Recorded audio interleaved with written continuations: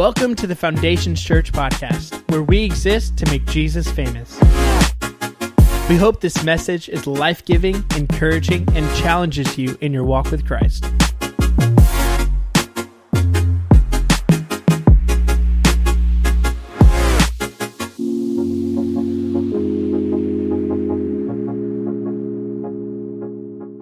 Have you guys ever walked up on a conversation that ends right as you're walking up on it, and you catch like the very tail end of it, and you wonder, hey, were they talking about me? Is that why they stopped the conversation? You know, maybe the end of the conversation kind of grabbed your attention a little bit. Well, the disciples walk up and they hear Jesus say, "I am the Messiah," and then this woman runs away. And they're like, what is going on there, right? I don't know what kind of conversations ends this way, but apparently the woman didn't think the conversation was ended. She goes, hey, I got to get some more people in on this conversation because what's happening here is very, very important. And this woman, it was weird because she was at the well at a different time. You remember us talking about that? Why was she at the well at a different time? She didn't want to be around anyone else because of the lifestyle that she was living. It was middle of the day, heat of the day. She went to go get water, and she does something that's pretty interesting. She came to get water, and then she leaves the water that she came to get, leaves the jar there, and runs into the town. If you think about it, it's similar to what the interaction Jesus had with his disciples when he says, "Follow me." And it says, what are they dropped what they were doing and they followed him. Was it James and John? They left their dad in the boat. They're like, all right, cool, Dad, see you later. We're going to go follow this guy. Like Peter dropped his nets. Matthew, he's like, hey, someone else can collect taxes. And they follow Jesus. And this woman is having this conversation with him. He says, I'm the Messiah. And she's like, oh, yeah. What I was doing here was important, right? I'm getting this water that we're going to cook our food in, that we're going to drink, that we're going to wash our dishes or ourselves or whatever. Like I'm getting this water that's life-sustaining, but what just happen's more important. So people need to know what's going on. And it's really telling, and it's convicting to us. It's like, hey, we've got to keep that in mind as well. Right? That as we're going about our daily business, as we're in conversations with people, that hopefully we've had an interaction with Christ.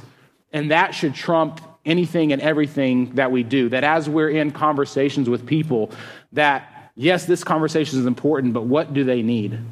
Like, do they need our advice or do they need Christ? And so we've got to keep this in mind that this woman left what she was doing. It was important, but she left it to go tell people what was more important, was that she had met the Christ. This woman, if we're keeping in line with John's purpose, which we talked about in week 1, which we find in John 20:31, which John writes pretty clearly what his purpose in writing the book is. But these are written, talking about his gospel, these are written so that you may continue to believe that Jesus is the Messiah, the Son of God, and that by believing in him, you will have life by the power of his name. And as we're reading this section, you can kind of see these subtle hints that keep in line with John's purpose. And one of the first things that I notice as I'm reading this is that you see that God is in control of everything. You think about this. Just play along with me, right? You ever had one of these lucky days where you're like, I should go buy a lottery ticket? And you're like, man, things are just going right. Things are going great. Think about this.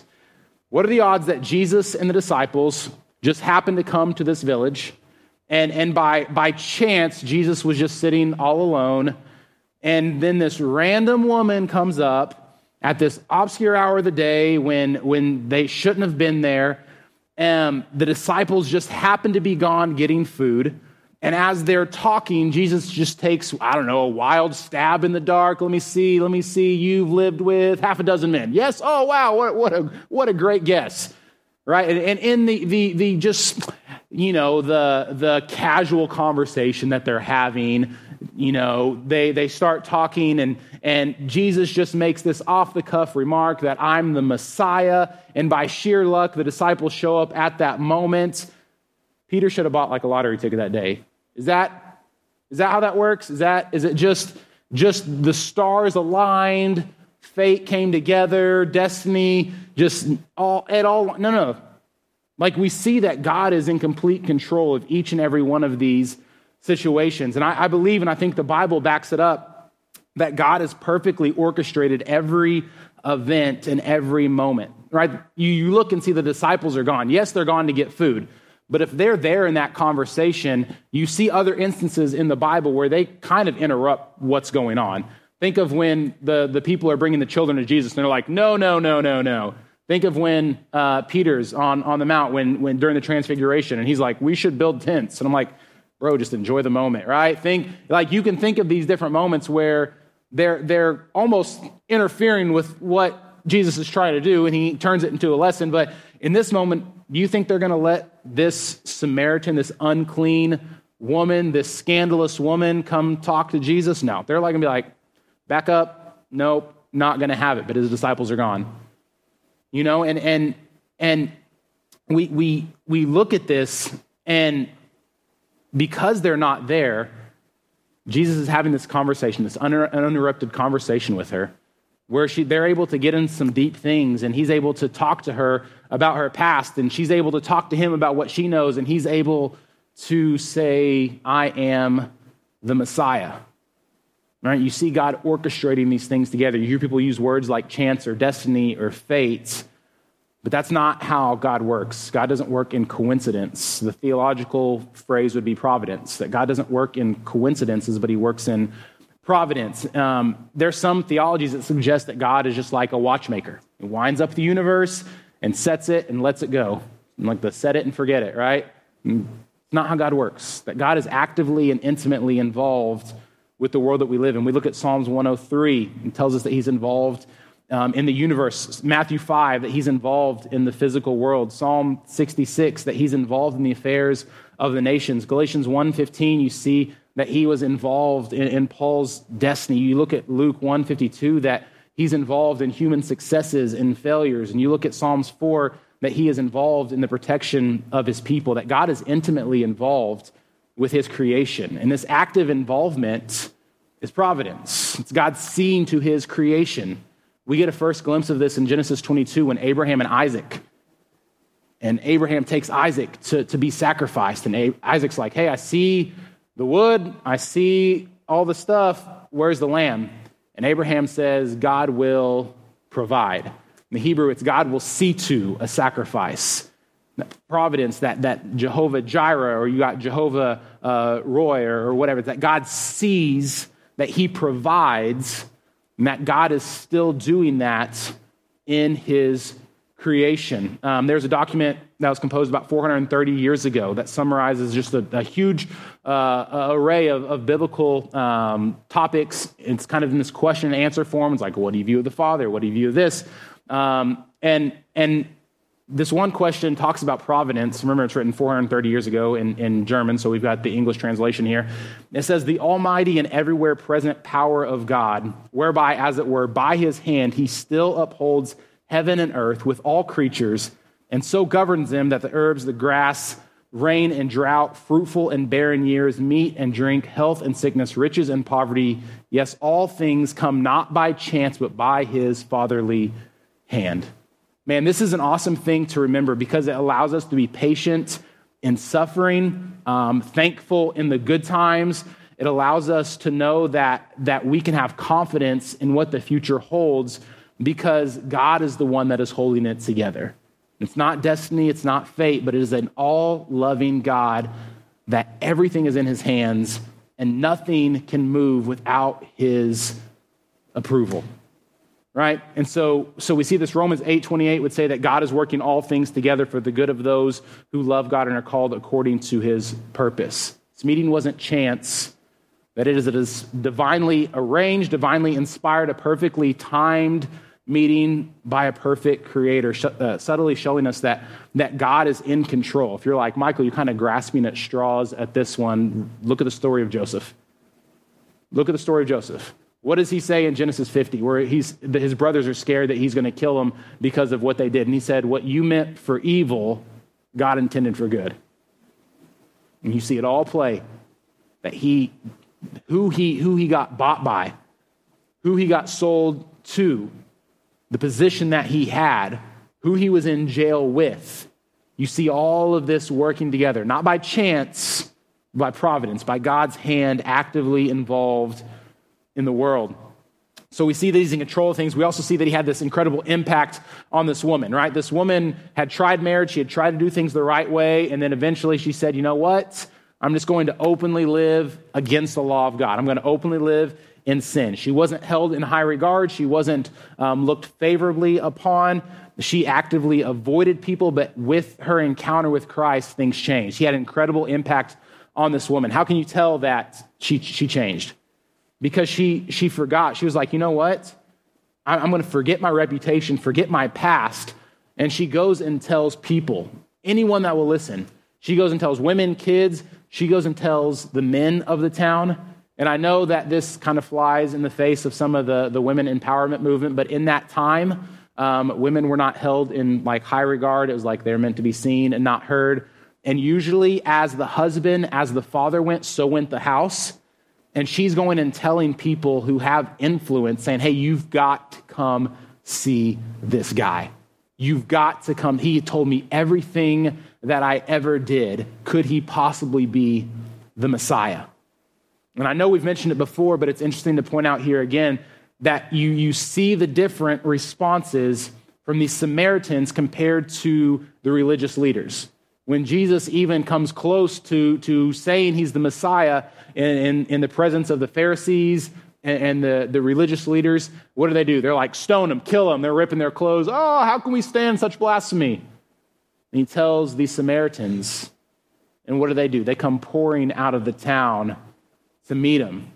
Think about John 3, where Jesus is talking to Nicodemus. And he says, hey, evil people don't go near the light because they're scared their evil deeds will be exposed.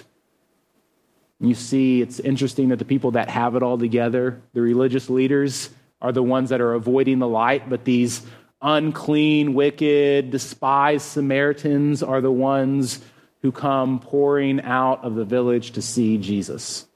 Very interesting contrast that we see there, that these people who were once considered God's chosen people, the Israelites, that group's beginning to be expanded a little bit more. And we start to see a picture of that. And we'll see that here in a few minutes as well. And the disciples come on this conversation and they're shocked. They're amazed. The Greek words translated, they marveled. And they're thinking, Jesus, what are you doing? This is a woman. This is, what do you like? They're thinking it, but they want to chastise him. They want to get on to him, but no one says a thing. And it kind of shows you the short-sightedness that we see in several occasions, right? Whether it's a miracle, whether it's a conversation, whether it's a parable, they don't understand what's going on. They don't understand the glory that is in Christ. They still don't understand the fullness of who Christ is. We get to verse 31, it says this, meanwhile, the disciples were urging Jesus, Rabbi, eat something. But Jesus replied, I have a kind of food you know nothing about. Did someone bring him some food while we were gone? The disciples asked each other. Then Jesus explained, my nourishment comes from doing the will of God who sent me and from finishing his work. You know the saying, 4 months between planting and harvesting, but I say, wake up and look around. The fields are already ripe for harvest. The harvesters are paid good wages, and the fruit they harvest is people brought to eternal life. What joy awaits both the planter and the harvester alike. You know the saying, one plants, another harvests, and it's true. I sent you to harvest where you did not plant, and others had already done the work, and now you will get to gather the harvest. As this woman runs away, the disciples come up, and they want to ask him what he's doing, but they don't. And so they're like, hey, we just went to go get some groceries. We've got a bag of burgers from Brahms. Like, eat something. You got to eat something. And he's like, I've got food that you don't know anything about. And they're thinking, man, did he sneak some snacks from Judea, right? Was he not sharing with the rest of the class? And I kind of understand where he's coming from. If our son has had a rough day, he has epilepsy, and he has good days, he has bad days. If he's had a rough day, my wife gets very consumed with what's going on. She loses her appetite, doesn't want to eat, and so I've got to remind her, hey, you need to eat something. She's like, I'm not hungry. I'm like, yeah, but you haven't eaten all day. You need to eat something. She's like, okay. Right? So that's probably what the disciples are doing here. They're just being good disciples. They're being good students. They're saying, hey, teacher, you are worn out. We're reading in the first part of this chapter that Jesus comes and he's tired from the journey. And so they're trying to be good, students, good followers of Jesus and say, hey, you need to eat something. And he says something, he says, I've got food that you know nothing about. And they don't understand. Similar to Nicodemus, you got to be born again. What do you mean? Similar to the woman at the well, you've got to have living water. What are you talking about?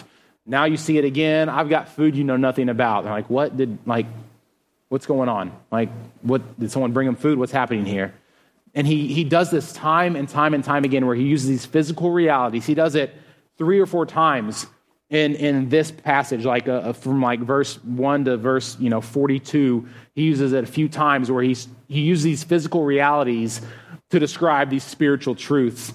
And now is Jesus hitting his caloric intake from doing the will of his Father, right? Is he hitting those macros, getting his protein? No, it's not what he's talking about. Right? What he's talking about is his nourishment. His soul is nourished by doing the will of his Father. And what was the will of his Father at that moment? It was that encounter with that woman. And the same should be said for us, that our souls, our spirits should be strengthened, right? We should be growing in grace by time spent with the Father, by time spent in the Word, by doing his will, by living according to his word. You see throughout the Psalms where David says, I delight in the law of the Lord. Jesus, we see the intimacy that Jesus had with the Father. And we see that in this moment, and we talked about it several weeks ago, that Jesus, while he was on earth, he submitted his will to the Father's will. And that he came to do the Father's will. And he said, while I am here, right, my nourishment is to do the will of the Father. If you look when Jesus is doing battle with the devil in the desert, when he's been fasting for 40 days, he quotes something out of Deuteronomy 8, where he says, people do not live by bread alone, but by every word that comes from the mouth of God. This is the food the disciples don't understand. This is what they're not getting. And unfortunately, we have a lot of malnourished Christians in the church, in the broad universal church, but here at Foundations Church as well. That we have people that equate gray hairs with godliness. That because, I've been a Christian for 30 years, I'm spiritually mature. And the author of Hebrews would disagree with you pretty strongly. Hebrews chapter 5, verses 12 through 14. You have been believers so long now that you ought to be teaching others. Instead, you need someone to teach you again the basic things about God's word. You're like babies who need milk and cannot eat solid food. For someone who lives on milk is still an infant and doesn't know how to do what is right. Solid food is for those who are mature, who through training have the skill to recognize the difference between right and wrong. There's nothing wrong with milk. I drink milk with a peanut butter and jelly sandwich. I mix it with a protein shake. I dunk my cookies in it. Absolutely. Right? And for a time, that's all a child can have. They can't have, when my son was born, I wasn't like, here's a medium rare porterhouse. Let's go, right? I wasn't cramming steak down his throat. He could only have milk. But at some point, he had to progress to eating solid food. He went from little pureed foods to start giving other foods, and now he's eating, whatever he wants. And spiritually speaking, right, the basic teachings are good. They're fundamental. They're foundational. But at some point, we can't just be like, God loves you, repent, and that's all we know. Those are awesome. There's nothing wrong with those things. But at what point are we going to start learning some of the deeper truth of who God is? I know a lot of people that have been Christians for a long time, and they can quote a lot of scripture, but what's up here isn't connecting with what's in here. Right? What's rattling around in the brain isn't making the connection with what's in the heart. And so they equate that with spiritual maturity. But then when you dig past any kind of superficial surface level, you realize that, you're a 30-year-old baby. You don't know the truths and the deep things of God that come with time. And just because someone is an old Christian doesn't make them mature, and just because someone's younger and may not have been doing this for quite as long as someone else doesn't mean that they're immature, because it's through training, it's through discipline that this growth is built. R.C. Sproul has a quote that I'm going to totally butcher, and he says, we don't study the Word of God because it's difficult. We don't study the Word of God because it's hard to understand. A lot of times the reason we don't study the Word of God is because it's work and we're simply too lazy to put in the work. I totally butchered that quote, but that's the gist of it, is that it takes work. It takes effort to not just see how fast you can read through the Bible, but maybe to camp out on a couple of verses and ask questions and dig in and say, well, that verse is interesting. Next, let's say, what is God? How is this tying all together? One thing is I was very upfront with you as we started this study. This is the first time I've done this, where I have like verse by verse been going through, even in this time, I'm seeing how like this verse connects to the Old Testament, how this verse connects to what John said in John 1, how this verse connects to what Paul said, and you're seeing it tie together. And that doesn't just happen, but it's through training. It's through time. When babies are born, they have all the parts of a human, but they need to grow. Their legs need to grow. Their bones need to strengthen. My son's 2.5. I have a gym in my garage, and he loves to come out there, and I say, hey, Bubba, what do we do?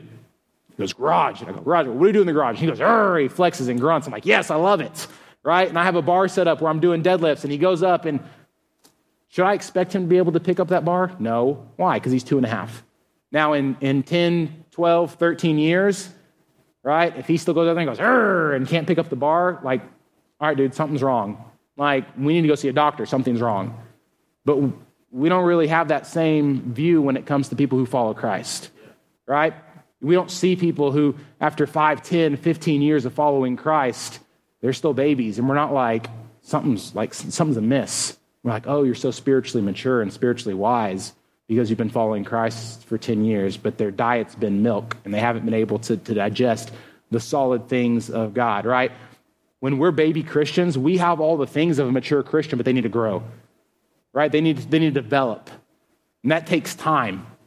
And it comes through intimacy with the Father. It comes through time spent in the Word, time spent meditating on the Word. Not, but like, what does this verse mean? Thinking about it, praying over it, asking questions, doing research, digging into what it means. And that's not just a suggestion for people that are in ministry or that are pastors, but it's a call for each and every one of us. Jesus told his disciples to go into the world and make disciples, teaching them everything I have taught you. Man, how are we going to do that? How are we going to make disciples if we don't even know what Jesus said? If we can't piece it all, if we can't be figuring out and putting things together, how are we going to ever make disciples if we don't know the Word of God? And so we've got, our spiritual selves need to be nourished, need to grow through time spent in the Word, through intimacy with the Father, through doing His will, living according to His standard. So Jesus is talking with His disciples about this, and He takes kind of this weird turn that seems that He does a couple of times. He did this with Nicodemus, where He just pulls out this rant. He asks a question answers a question that no one asks, and He does this here. He's talking about food that He has, they know nothing about. Then He goes, 4 months more, and then the harvest. Behold, wake up, look around, and see that the harvest is here. Man, what could He possibly be talking about in this moment? I want you guys to do something. I want you to think way back. Now, this is going to be difficult. Think way, way back, like 5 verses ago, where this woman runs into the town. She tells everyone, hey, I've met the Messiah. Now they are coming to where Jesus is. I want you to close your eyes and and we're not going to play any animal music, but I just want you to kind of put yourself in this place. Picture yourself as best you can in the village with Jesus, at this well that is 100, 200 yards away from the city. Agriculture is a big thing at that time, planting and harvesting. Think of times maybe you've gone on a road trip during the summer, during the fall, and you see these plants, these crops that aren't ready to be harvested, but they're starting to grow. They need some more time. Think about that picture over this field. Jesus is talking with you. You're eye to eye. He's talking. We've got to listen. He's a rabbi. He's a teacher. We're listening to what he says. Oh, I've got food you know nothing about. Okay, what is it? What is it? What is it? You say 4 more months until the harvest, but I say the harvest is here. Wait, what? Hold on. I thought we were talking about food. And he said, wake up. Behold. Look. Not 4 more months, it's now. As they're looking over the grain, as they're looking over the crops, what do they see? The people coming to them, right? They see these Samaritans coming to him, and Jesus says, hey, you want to keep waiting. You think the harvest is 4 months from now. It's here.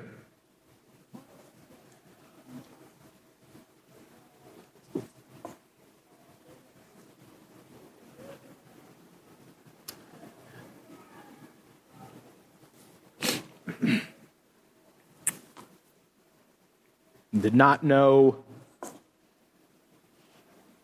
that would get me like that, but there it is.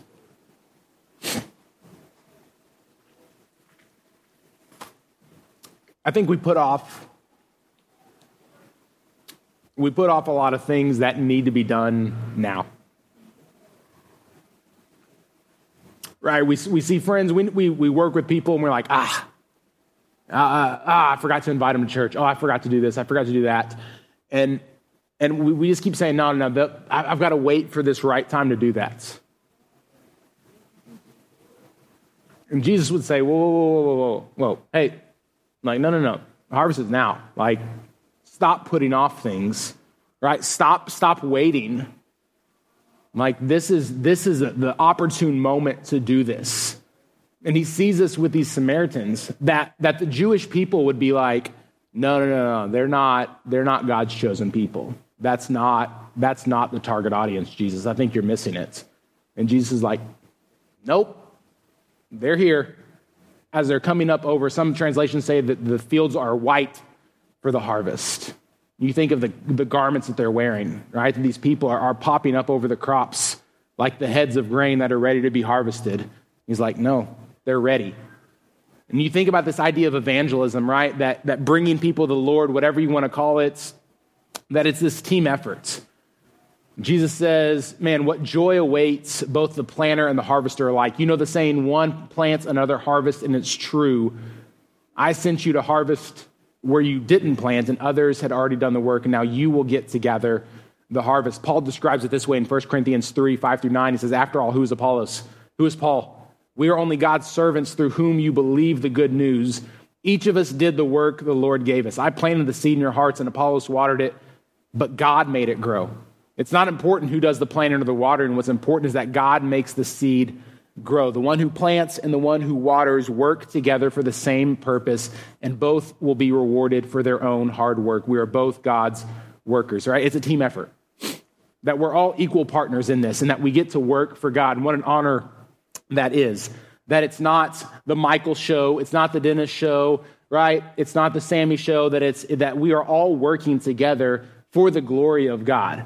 And that we do our work, God's the one who makes the plant grow. God's the one who does, like we tell people, we evangelize, we talk to people, we do our things, but God is the one who's doing the work. And thank God he is, because I would do a terrible job. And I hate to break it to you, you would do a terrible job as well, right? God's the one who makes them grow. And I've seen it before where people will invite someone to church and they'll come and sit in the service and nothing, right? Quote unquote, nothing happens.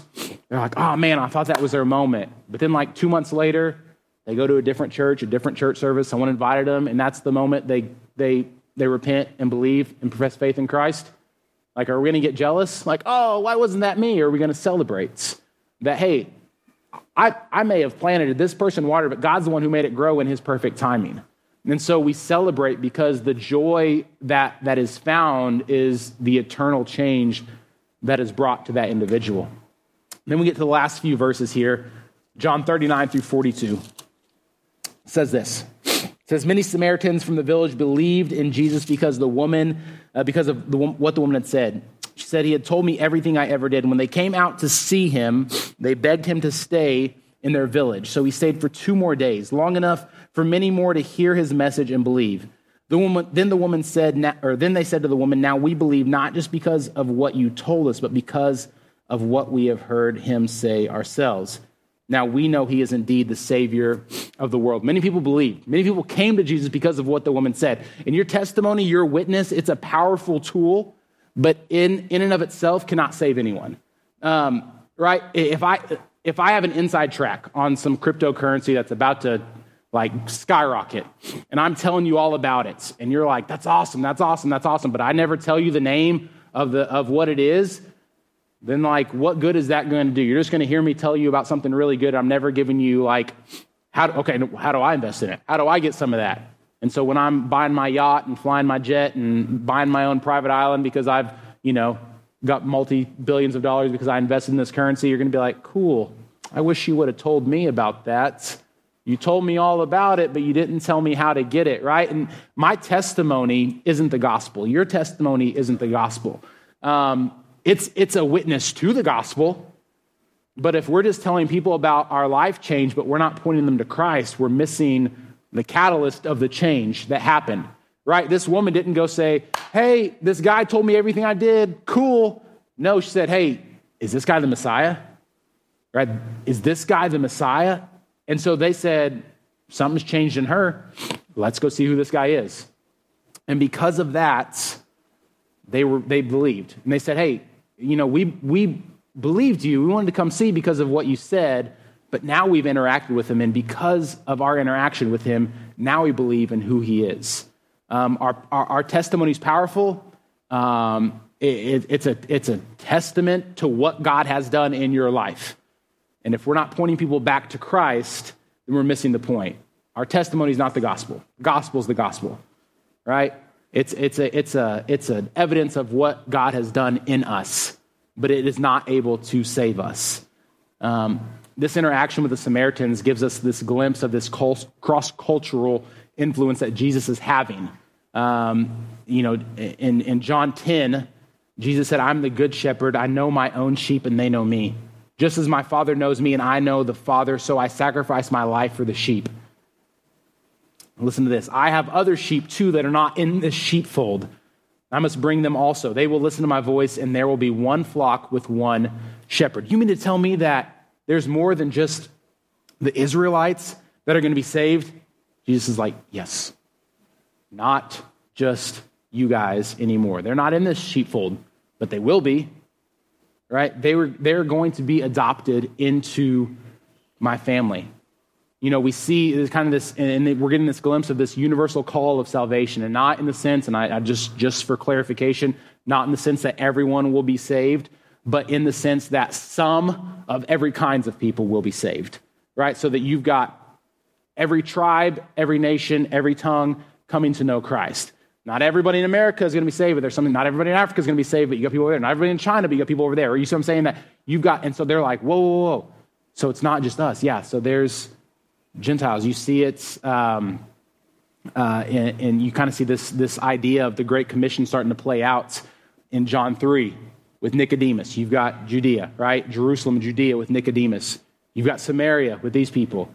And later on in John 4, we'll talk about it next week, he goes to a Roman officer, a Gentile, ends of the earth. And you start to see it kind of just a little bit play out, but this Great Commission that Jesus has commanded all of us to be.